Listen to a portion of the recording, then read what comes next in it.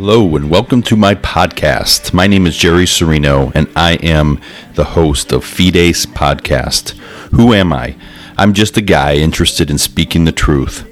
What does Fides mean? I'm sure that's what you were thinking. Fides is Latin for faith, belief, and truth.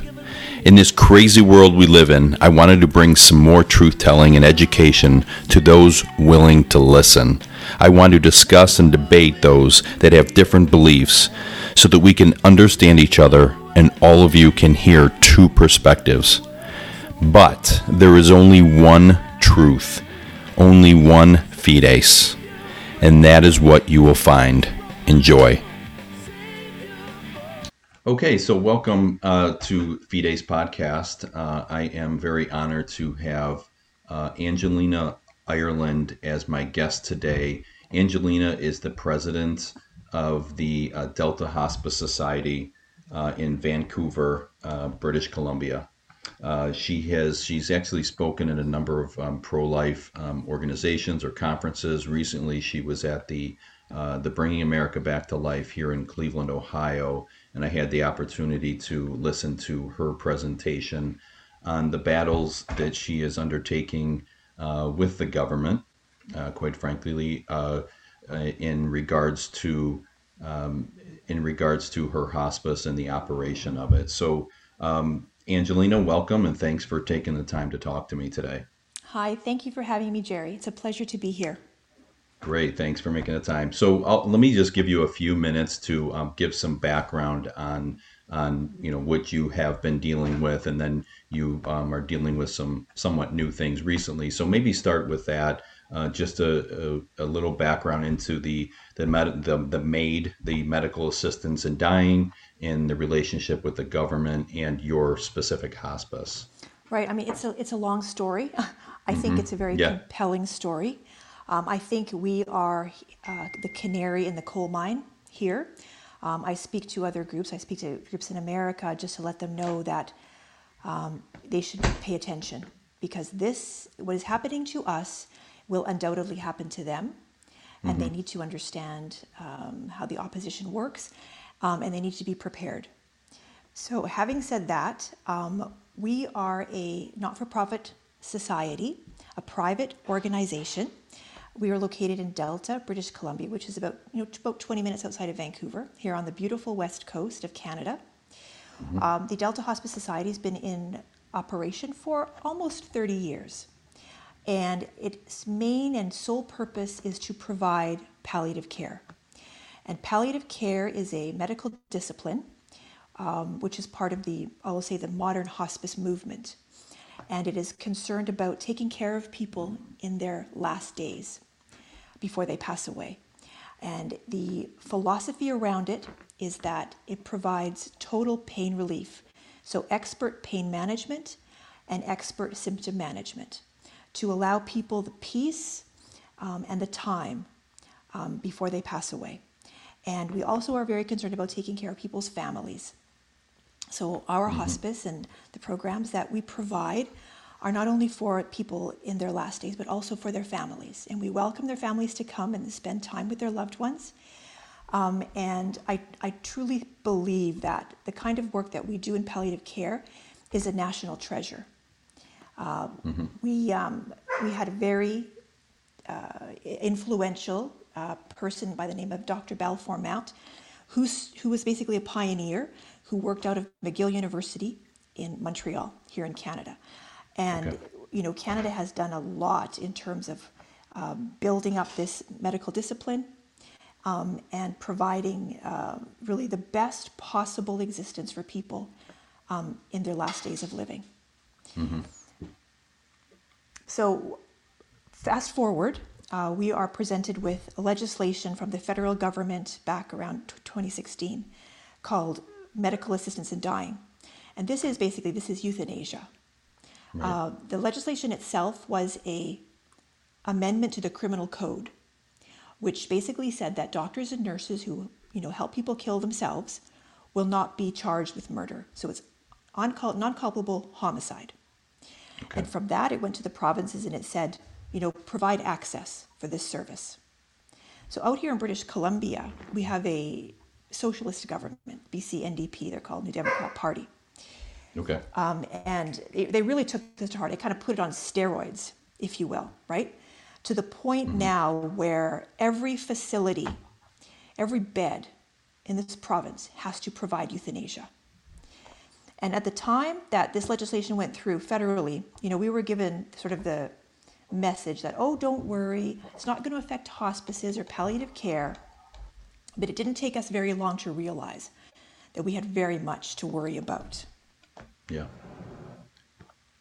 Yeah. So basically, I think, one of the things that it made me think about is when here in the United States, we had the Obamacare or Affordable Care Act, and there were a lot of people that objected to it on many levels. And we can, without getting into every level, one of the areas that people objected is that having the government in control. And there was a lot of debate or discussion about what some people call death panels, right? In Obamacare, I'm not sure how familiar you are with that aspect, but there was criticism. There's no death panels, and regardless of what we want to call them, there were specific panels and individuals who would decide on whether or not a patient should receive treatment or not. And again, our biggest issue or concern here in the States and was putting the government in charge, enforcing, right? And it seems like that's what they're doing to you. Obviously, there's two issues. One, the issue of euthanasia, and then two, of the government control enforcing. Yes, exactly. Yeah. Now, as a private society, we got into basically a contract with the provincial government, and that we went and we fundraised about $9 million to build two beautiful centers. One, the hospice itself, and next to it is a supportive care center where we provide bereavement counseling and other programs, for family members. Right. And you name it, we try to provide it to them. And what we found when the socialist government came to power is that this idea of private is really not acceptable. So they want to give us directives as to how we should operate. And because Right. we rejected that and we refused to kill our patients, they told us they were going to take all of our funding away. Now, they provide us with about 50% of the funding that we use in our society a year. So it's about 1.5 million. That money that they give to us goes directly into the beds at our hospice for labor Right. costs and that sort of thing, to actually run the sort of the nuts and bolts of that program there. But they also had this little policy as well, whereby they said if a private society who contracts with us takes less than 50% of the money from the government, well, they will allow them to opt out and not have to provide euthanasia.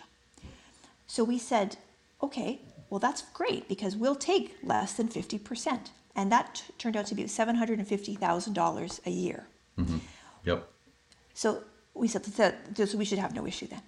And they flatly refused, all out refused, to even follow their own policies. Right. They said it's going to be all or nothing. And furthermore, you will kill or you will be killed.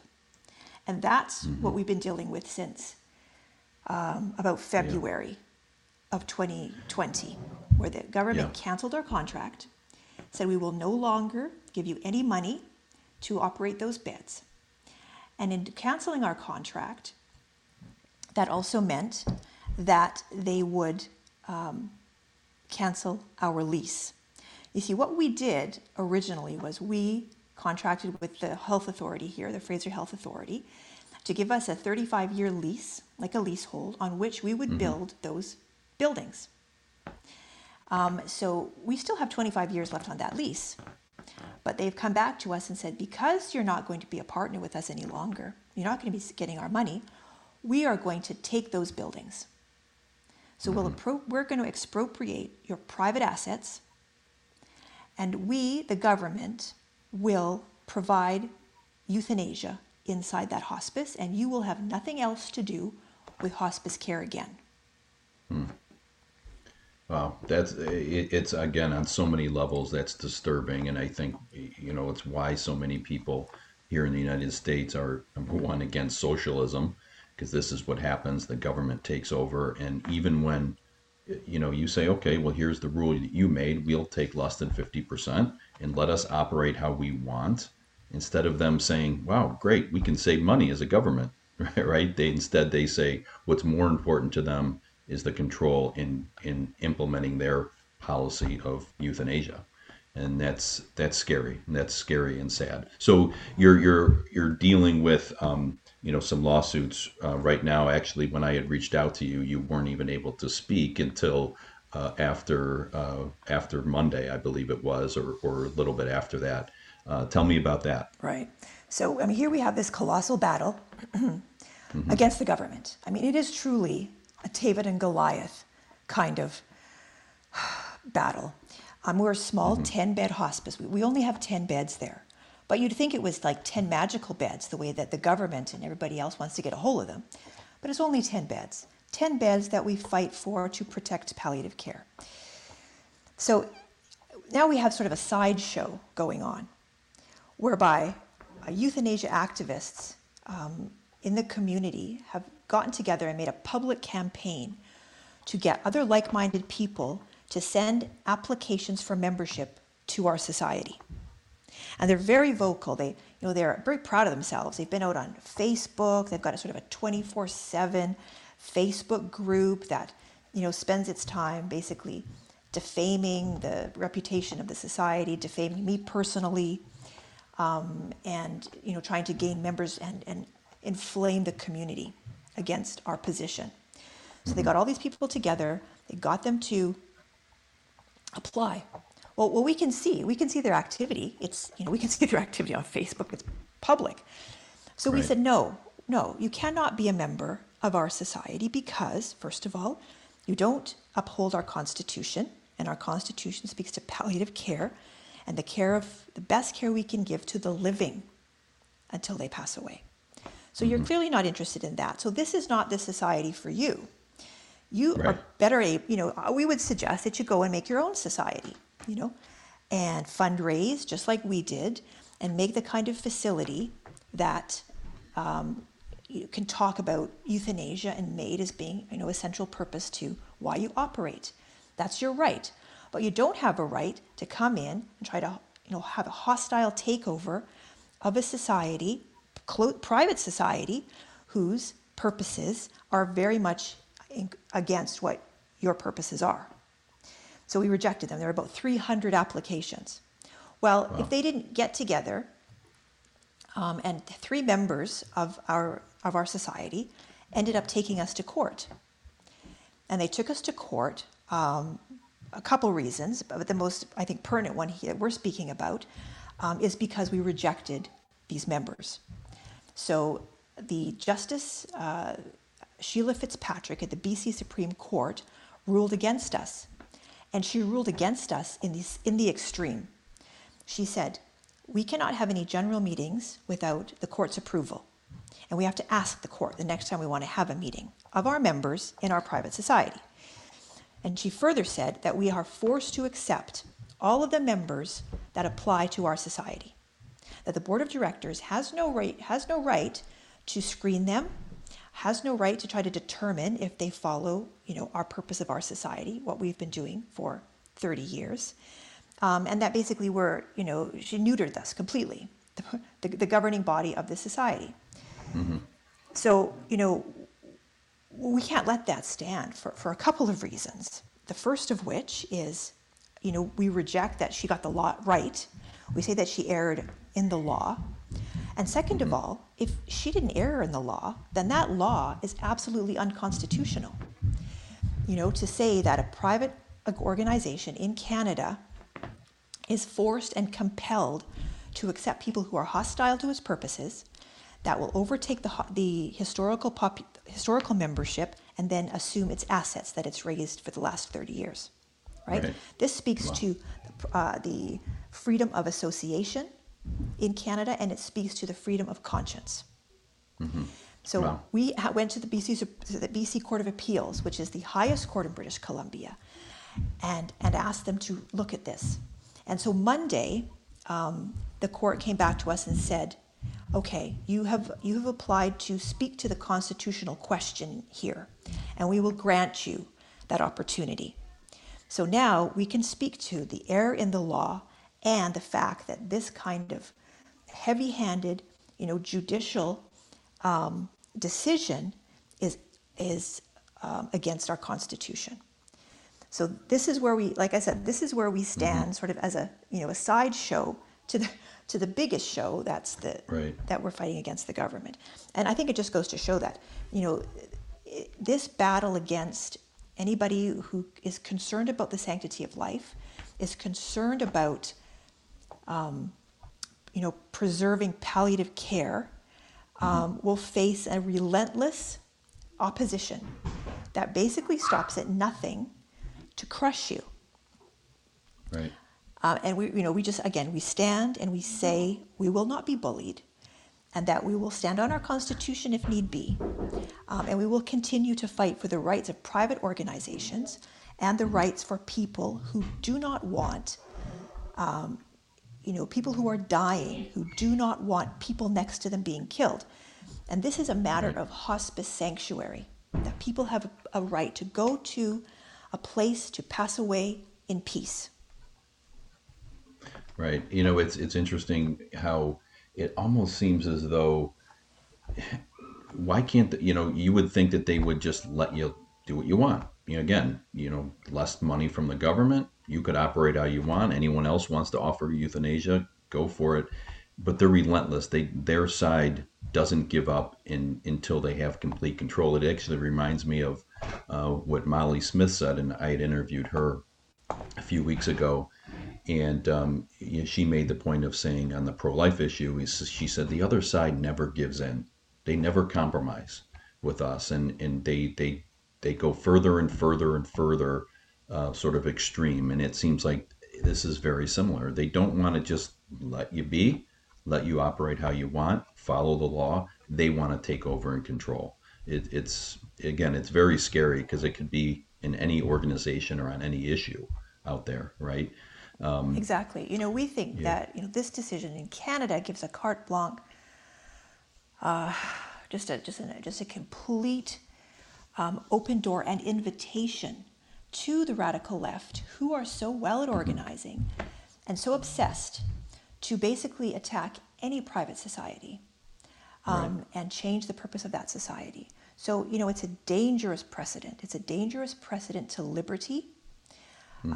And to just the conscience rights of a population that are doing nothing these days but paying taxes, but don't have any power to even direct some of the most intimate aspects of their life.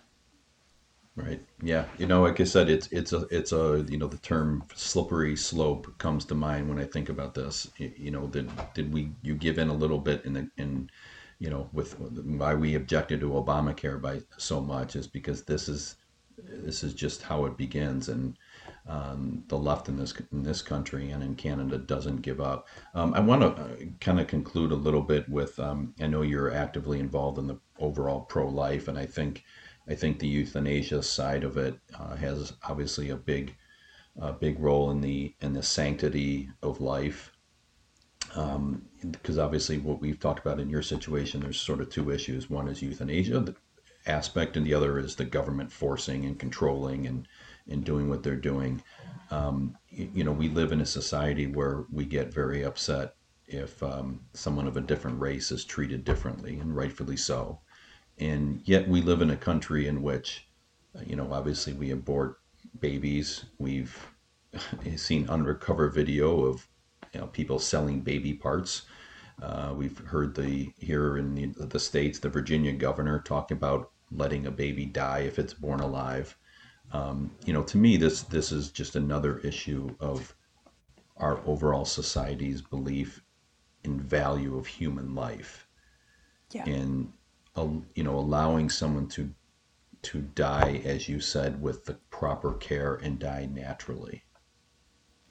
Yeah, I see this euthanasia battle is the new frontier, right? This is the new frontier in the state and certain individuals' ability to kill.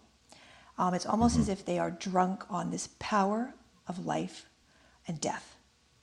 Yeah. And so I believe that there's a number of states now in the United States that have allowed euthanasia, that have passed laws allowing euthanasia.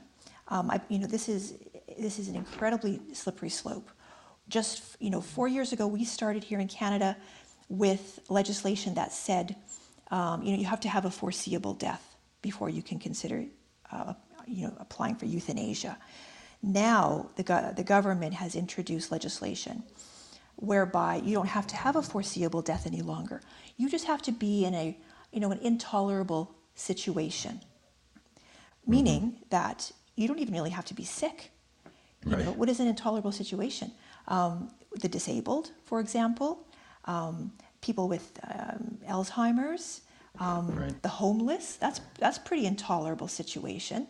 Right. Mature minors who in this country, in this province, can decide their own medical care at 11 or 12 years old.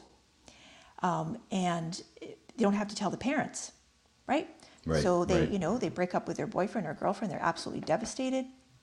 They decided they can't go on any longer. That's really intolerable situation for them. What's to stop someone, like that from applying for euthanasia? And they don't even have Right. to tell the parents. Just get yourself Right. a call one day that your son or daughter has decided to end it. This is Right. just your courtesy call. I mean, this is why we have to take this very seriously, because it starts with the mercy killing, Right. and it ends with, huge pieces of our very vulnerable populations being at risk. Right. Yeah, I agree. I mean, some people listening to this could possibly say, "Oh, come on, we're never going to get to where a kid who breaks up with their boyfriend would be able to do this or this or that." The fact is it absolutely can happen. I mean, so much of what we're seeing today in so many areas, 20 years ago, we would have said, "Oh, that'll never happen," and yet here it is Yeah. on a lot of levels. And so it is very real that the next step is the government saying, this person is sick and it would be very expensive to care for them and they're dying anyways. Why should we even wait? Let's just end it. Who's to say, it is not by any means impossible that we get there. And that's why we have to Molly's point, we can't give in even a little bit, because then that little bit adds up each year in a sense. And then we look at ourselves as a country, but we don't even recognize, which is pretty much gotten there. Indeed. It's a slow drip to Yeah. a normalization of being able to kill. That is just part of the culture. There's no, it's not a big deal. And all kinds of, excuses can be made. And I'll have to tell you that the most interesting, disturbing one that I have heard thus far is this idea about sustainability. That euthanasia is actually a very important pillar to this whole idea of a sustainable planet. Right. And that comes from, like the UN agenda, whereby people are starting to say, oh, I've lived a good life, time to go. Right. That's incredibly dangerous. Yeah. And so, we have to stand, as difficult as it is, because it's never easy to stand up against the progressives or the left, because they come after you on a personal level. They will dox you. They will make your life absolutely miserable. But we have got to get tough, and we have to just, we have to say no matter what, we have to stand for our values. Because if we do not stand, then our values will be eroded to the point where we will not even recognize them as being in existence. Yeah. That's a great way to sort of end it. I completely agree. We see a lot about, Black Lives Matter, and, of course they do. And all lives matter. We have to have a value of human life at every level, regardless of rich, poor, sick, not sick, any of that stuff. And, our biggest concern here in the United States is the whole pursuit of socialism. It's out of the closet now. That's what they want, and all of these things are intertwined. To be quite frank, as you mentioned about a sustainable planet, that's what the whole global warming message is. That's what the whole population control is, and then all of these things they want to do justify that, right? Yeah. And it's very sad, and people need to, as you said, stand up and fight.